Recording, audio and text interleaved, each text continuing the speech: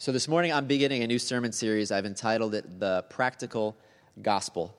And the idea for this series comes from what Paul said in Philippians chapter 2, verses 12 to 13, where he tells the Philippians this. Let me put it up there. Oh, I'm sorry. He tells them to work out your salvation with fear and trembling. For it is God who works in you to will and to act according to his good purpose. Hear that? He says, work out your salvation with fear and trembling, for it is God who works in you to will and to act according to his good purpose. In other words, now that you have been saved, now that you have the Holy Spirit inside of you, that you believe the gospel, that you're right with God, now work out the implications of that salvation. Work out the implications of the gospel into every area of your life. He is not saying work for your salvation, right? He's not saying you need to do good works in order to be saved by God, but now that you've been saved, work out the implications of the gospel into every area of your life. And so this series is kind of going to be a meditation on Philippians 2, 12 to 13, looking at different areas of our life and what it looks like to work out the implications of the gospel into every area of our life. So we'll be looking at things like our love life today, other things like parenting, work, money, friends, church, personal growth, how we interact with the world, things like that.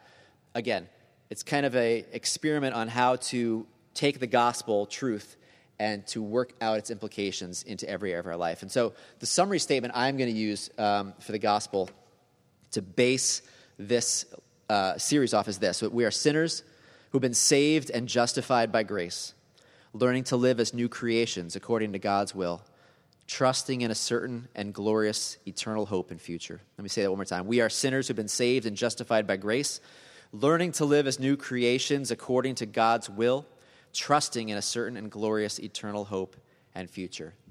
Notice that I put in this a past, present, and future dynamic. And so I'm going to kind of use that past, present, and future dynamic to say, well, what does this have to do with different areas of our life? And so I'm going to take it one at a time, and I'm going to look at first the past dimension, then the present, then the future, and give you three implications from each, okay? So the first is this, that we're sinners who've been saved and justified by grace. This means that we are sinners who have rebelled against the holy God, that we're not right with God, that we've sinned and fallen short of God's glory and his expectations and standards. And we cannot save ourselves by our own good works. There's no amount of going to church, giving to the poor, trying to be a good person that could ever make you right with God. But God did not leave us alone in our sin, but sent his son Jesus to live the perfect life that we could not live, and then to die a sacrificial death on the cross in our place, to rise again from the dead, conquering sin and death, that all who put their trust in him will have eternal life, will be made right with God again, that his perfect record becomes our perfect record, that we're justified, which is a term that means declared not guilty before a holy God. And all of this is a gift of God's grace, an undeserved gift given by an unobligated giver. We did nothing to deserve it. He owes us nothing, but he's given us this gift freely. Ephesians 2, 8 through 9 sums it up well. Paul says, "It is by grace you have been saved through faith. This is not from yourselves.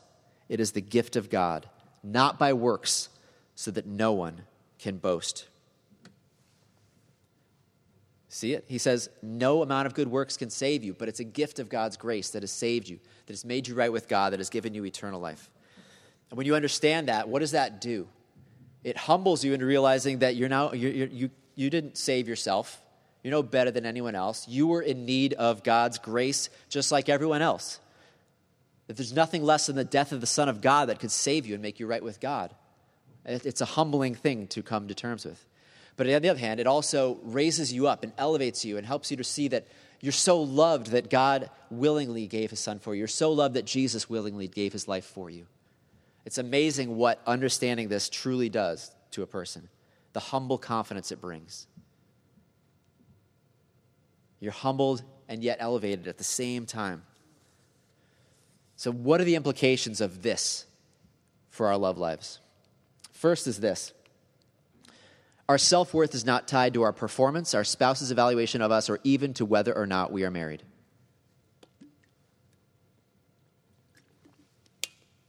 Some of you really need to hear this today. Maybe some of you don't think about this at all, but for many people, your self-worth is very much tied into whether or not someone loves you, whether or not you're married, whether or not you're with someone, or what that person thinks of you, or what you think of yourself, how you evaluate how you're doing as a husband or wife, as a boyfriend or girlfriend. I know when I was younger, this was very much how I evaluated myself. Before I knew Jesus, this was very much how I evaluated myself, whether or not someone loved me or not. My self-worth rose and fell on the basis of that. But the more that I have believed the gospel, the more that I've recognized that God loves me so much he gave his son for me, the more that has become the fundamental thing in my life. And I still struggle with self-worth. I still struggle with identity. But more and more I've come to understand that it does not matter what other people think of me. It does not even matter what my spouse who I love thinks of me. What matters is what he thinks of me more than anything else. That as Paul wrote in Romans 5, 6-8, you see at just the right time, when we were still powerless, Christ died for the ungodly. Very rarely will anyone die for a righteous man, though for a good man someone might possibly dare to die. But God demonstrates his own love for us in this: while we were still sinners, Christ died for us. In other words, Jesus died for you when you were at your worst, that he sees everything about you. He knows all your flaws, all the worst things about you, even the things that you don't even recognize about yourself. And instead of rejecting you and running screaming, he gave his life for you. That is the depth of his love for you. Paul goes on to say, if God is for us, then who can be against us? There's no condemnation in Christ Jesus. Nothing can separate you from his love. And the more that your identity and self-worth is tied into how he sees you,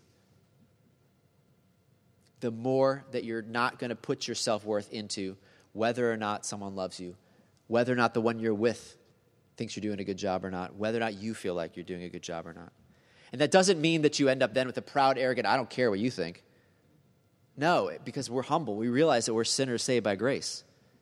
We realize we need desperately our God. We need his help. But our self-worth is not a matter of our performance, not a matter of what we think of how we're doing, whether or not anyone else loves us or not, whether or not we have someone or not. Our self-worth is a matter of Jesus' love for us. We know we have great self-worth because of that.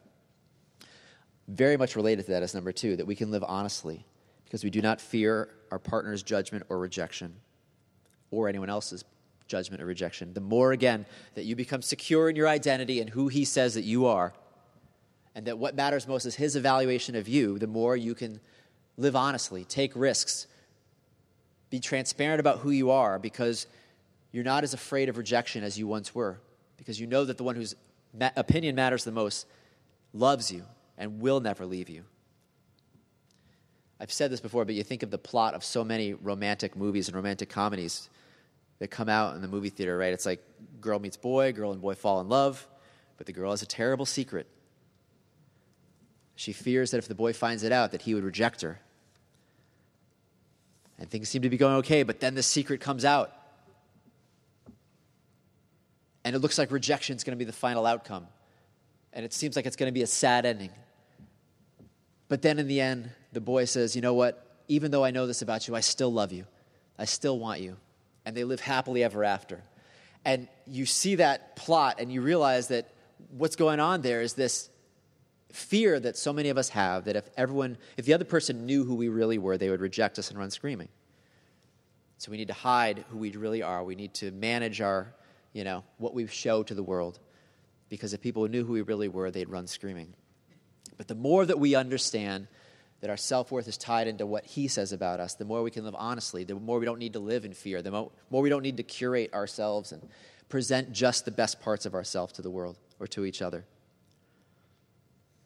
And then thirdly, looking back, that we are sinners who've been saved and justified by grace means that we can show our partner grace as a fellow sinner in need of a Savior. Instead of expecting them to be perfect or perform up to our standard, we recognize that we are sinners saved by grace. So who are we to stand in judgment on a fellow sinner in need of God's grace?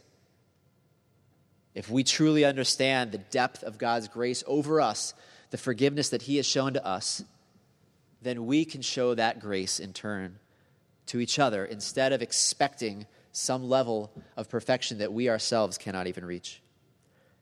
Think of the parable of the unforgiving servant in Matthew 18. He said, this is what forgiveness is like. He said, it's like a servant owed a king billions of dollars, and he was going to throw that servant in jail. But then the servant came to the king and said, please be patient with me. I'll pay back everything I owe. And the king had pity on the servant, forgave his debt, and let him go. But then that servant went and found a fellow servant who owed him $100. And that fellow servant said, be patient with me. I'll pay it back. But that first servant said to him, no, and threw him in jail. He said, when the king finds out what that first servant did, he's going to say, you wicked servant. Matthew 18, 32 to 33. The master called the servant in, you wicked servant. He said, I canceled all that debt of yours because you begged me to. Shouldn't you have had mercy on your fellow servant just as I had on you? And that is the attitude, he says, that we're to have towards each other. When you sit in judgment on someone else, when you expect something from them that you don't expect from yourselves. He says, you're like a servant who thinks he's the king, who thinks she's the king. Shouldn't you have had mercy on each other the way I had mercy on you? So the first part of the gospel is this, that we are sinners who've been saved and justified by grace. And what that means is that our identity, our self-worth is found in him and what he says about us.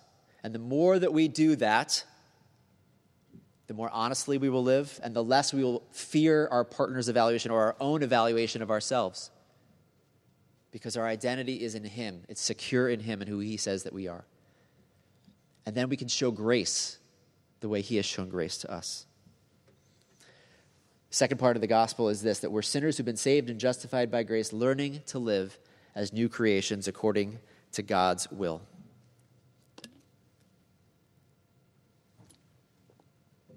When we turn from our sins and put our faith in Jesus, he forgives us our sins, he adopts us as his children, and he puts his Holy Spirit in us. He says we are new creations now. The old is gone and the new has come.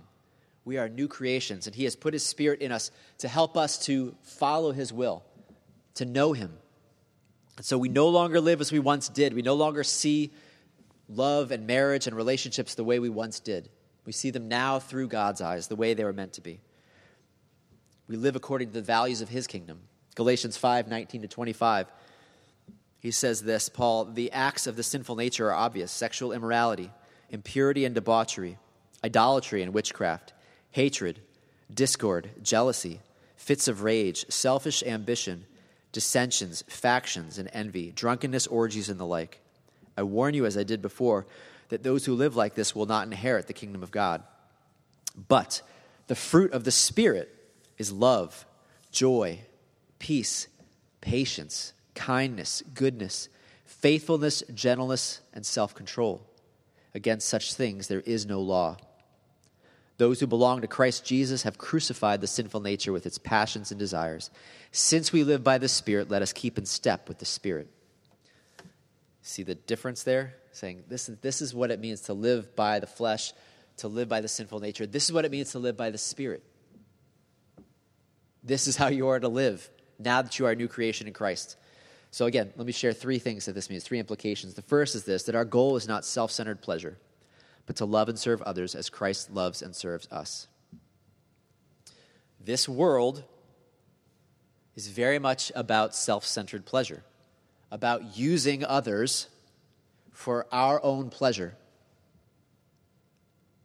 And maybe in the short run, that might bring pleasure, happiness, short-term happiness, but in the long run, it's a miserable way to live. It's a miserable way to conduct relationships. It's a miserable way for a whole culture to operate when we just operate according to our own self-centered pleasures, looking to use others for our gratification. Because that's not the way it is to be for those who are led by the Spirit. The best understanding of our love life is found in Ephesians 5, 21 to 33, where Paul writes this, submit to one another out of reverence for Christ. Wives, submit to your husbands as to the Lord. For the husband is the head of the wife, as Christ is the head of the church, his body, of which he is the Savior. Now as the church submits to Christ, so also wives should submit to their husbands in everything. Husbands, love your wives just as Christ loved the church and gave himself up for her, to make her holy, cleansing her by the washing with water through the word, and to present her to himself as a radiant church, without stain or wrinkle or any other blemish, but holy and blameless. In this same way, husbands ought to love their wives as their own bodies. He who loves his wife loves himself. After all, no one ever hated his own body, but he feeds and cares for it just as Christ does the church, for we are members of his body. For this reason, a man will leave his father and mother and be united to his wife, and the two will become one flesh. This is a profound mystery, but I'm talking about Christ and the church. However, each of you also must love his wife as he loves himself, and the wife must respect her husband. Obviously, we could do sermons on that passage, but the point of bringing that up is that if you look at what he is asking of husbands and wives, he says, serve and submit, serve and submit, serve and submit. That's what he's asking. Find a way to come under the other person and elevate them to make them holy. How can you bless and serve and submit to each other? It's not about self-centered pleasure. It's the exact opposite. How can you serve and submit and bless the other? And the goal, he says, is to make her holy. Doesn't say make her happy or make him happy. To make them holy.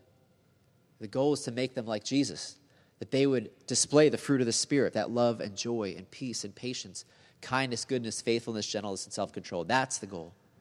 Holiness. So, secondly then, the purpose of marriage is to point to Jesus' love for the church. You know, you ask the question, well, what is marriage all about ultimately? More than anything else, in Ephesians 5, it's telling us it's this, to point to the love between Jesus and his people. That marital love is designed to point people to that. The main purpose is not happiness, personal happiness. Because what happens when personal happiness becomes the main point of marriage? Marriage becomes much more disposable, doesn't it? Because if you're no longer making me happy, I no longer am in love with you the way I once was, then I can dispose of you. But if the goal is holiness, then things like perseverance and sacrifice and service become much more important. Because it's about holiness. It's not about happiness. Thirdly, so not only does this mean that our goal is not self-centered pleasure, but to love and serve others as Christ loves and serves us. The purpose of marriage is to point to Jesus' love for his church, but also we treat men and women as brothers and sisters in Christ. Amen? I don't know what you were like, when you were younger, but I think instinctively for men, often you go out into the world instinctively thinking of women as either someone I might want to date or be with or someone I'm not interested in. And you can make these snap judgments without even thinking of it. And again, when you're a new creation in Christ, following the Spirit, he says you're to view each other as brothers and sisters in Christ. You're to see each other with that level of purity, that level of protectiveness. That's how you look at each other. 1 Timothy 5, 1 through 2, Paul says, do not rebuke an older man harshly, but exhort him as if he were your father. Treat younger men as brothers, older women as mothers, younger women as sisters, with absolute purity. Again, we are new creations in Christ, living according to the Spirit. And that means that we look at each other as brothers and sisters with absolute purity. That's how we are to treat each other. We see marriage not about self-centered pleasure, or relationships not about self-centered pleasure. We see it as an opportunity to serve and bless others and help others become more holy, more like Jesus. That is our goal. We don't go into the world looking to use others for our own self-centered pleasure.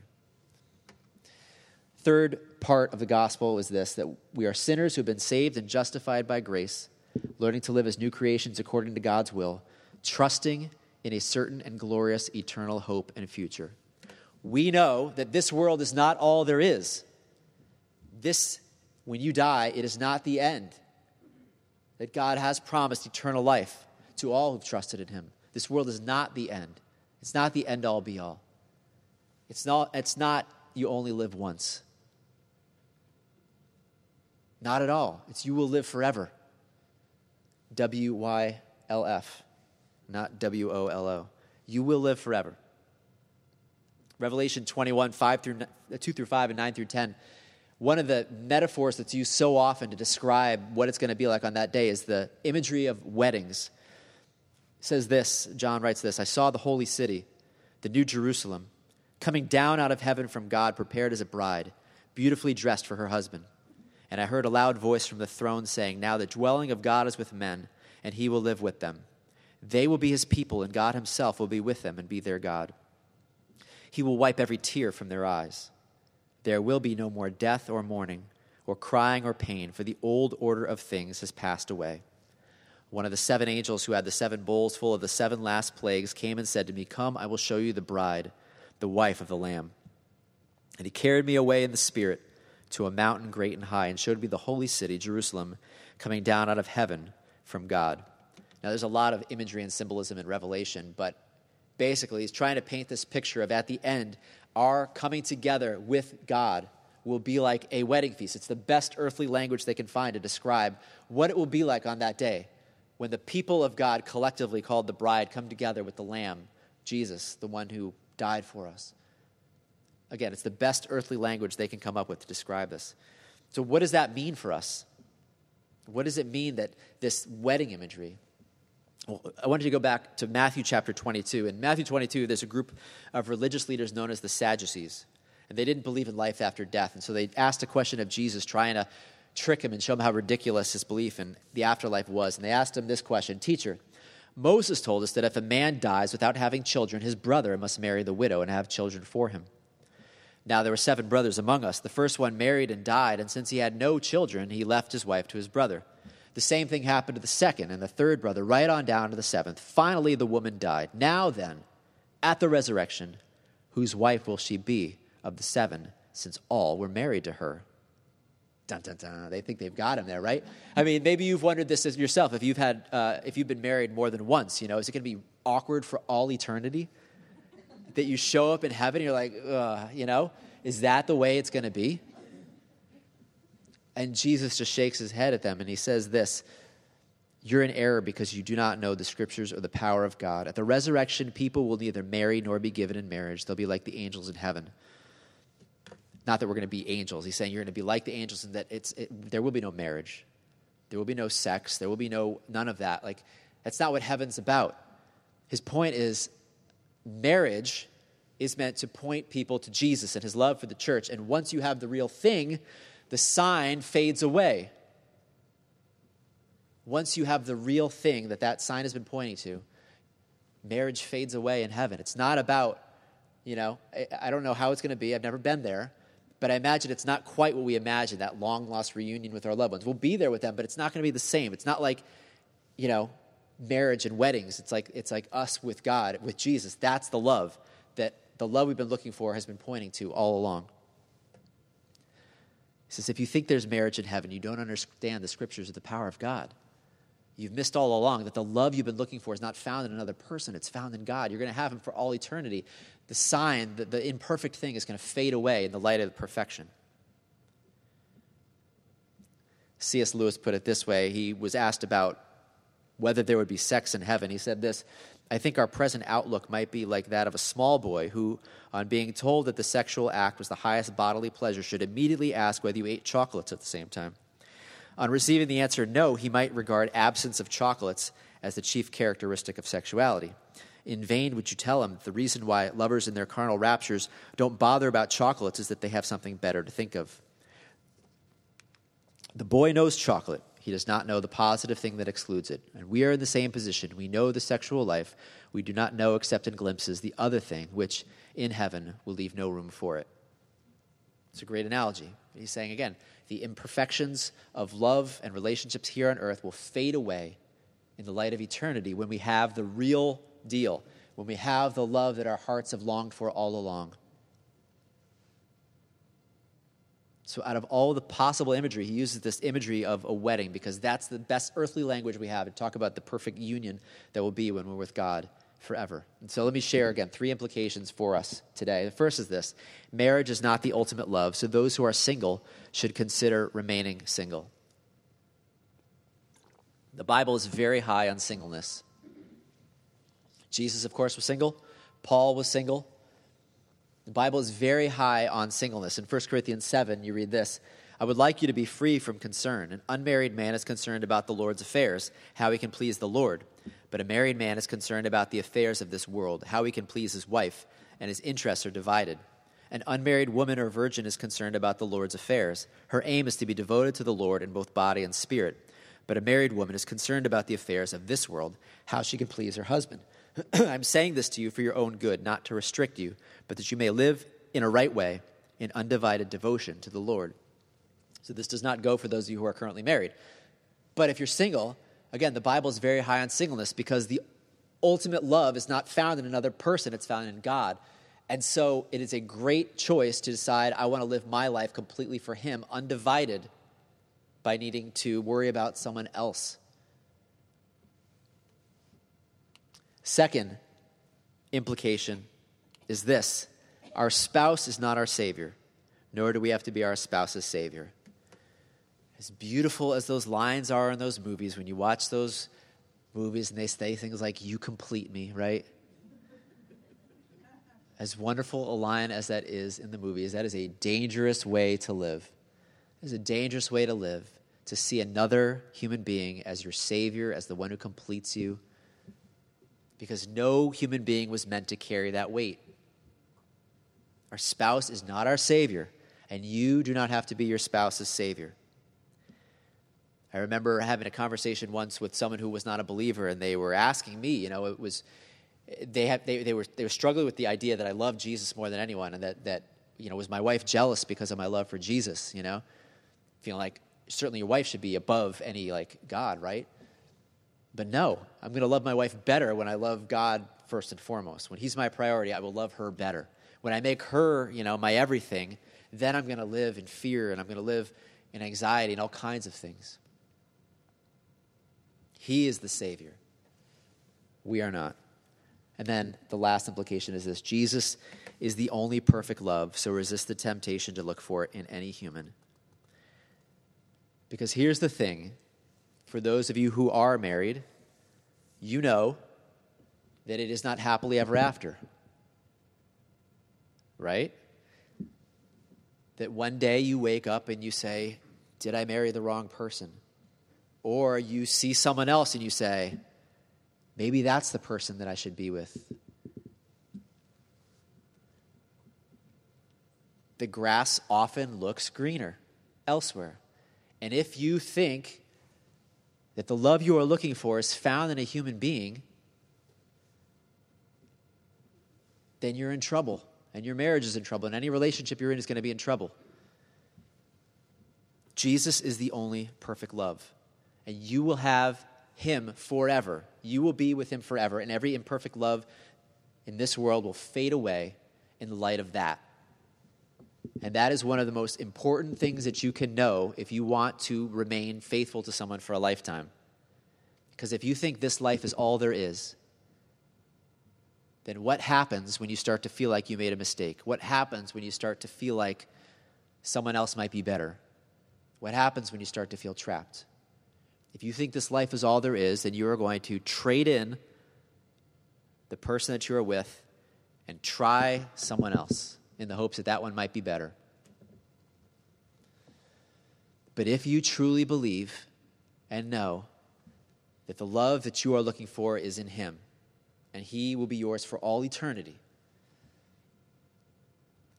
and the purpose of marriage is not self-centered pleasure, the purpose of relationships is to point to him, to his love for the church, then you are going to do everything in your power to love the person you're with, to remain faithful to them, as much as it depends on you. And we know that in a relationship there are two people, right?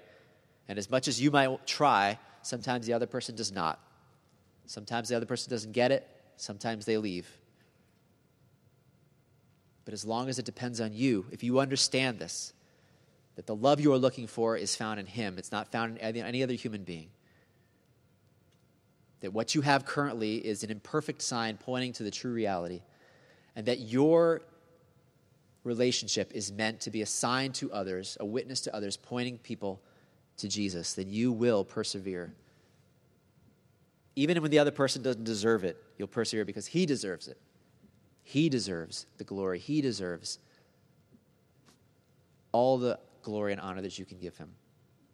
So again, the gospel just gives us some incredible power and motivation when it comes to being single, when it comes to looking for someone, when it comes to being in a relationship, when it comes to being married. Wherever you are, the gospel has a lot of implications for you. Your self-worth is found first and foremost in him and who he says you are. And there's no condemnation in him, and nothing will ever separate you from him. And if you're single, serve him with all your heart, knowing that the love that you want, the great love that you're looking for, you already have in him, and you will have for all eternity. And all the imperfect relationships here on earth will fade away in the light of eternity when we have him. If you're married, if you're with someone, then do all you can to let that relationship be a witness to him, to his glory, to his love for his people. Not living for self-centered pleasure, but living to serve, to submit, to sacrifice. And let that vision that you will have him for all eternity be the thing that motivates you to persevere, to love when it's hard, to not give up, to not let your eyes wander, but to be faithful to whoever it is that God has put in front of you as best as you can, loving them as best you can, while finding your complete heart, your love, your joy in him, in Jesus. Let me close with a quote from Jonathan Edwards. God is the highest good of the reasonable creature, and the enjoyment of him is the only happiness with which our souls can be satisfied. To go to heaven fully to enjoy God is infinitely better than the most pleasant accommodations here. Fathers and mothers, husbands, wives, children, or the company of earthly friends are but shadows, but the enjoyment of God is the substance. These are but scattered beams, but God is the sun. These are but streams, but God is the fountain. These are but drops, but God is the ocean. Amen. Lord, we do pray and ask that you would fill our hearts with your love, that we would look to you for the love, the satisfaction, the joy that our hearts so desperately look for. For those who are single, divorced, widowed, and here, God, I pray that you would draw them close to yourself this morning, that they would find in you the love their hearts have been longing for, and know that nothing can ever separate them from you. And for those who are with someone today, I pray, God, that you would help them to also draw close to you, to see in you the love that their hearts have longed for, and to be able to allow their significant other to be human, to be a fellow sinner in need of God's grace, that you'd equip them and empower them to love and serve each other, to be faithful to each other, to point others to you. I pray this in Jesus' name. Amen.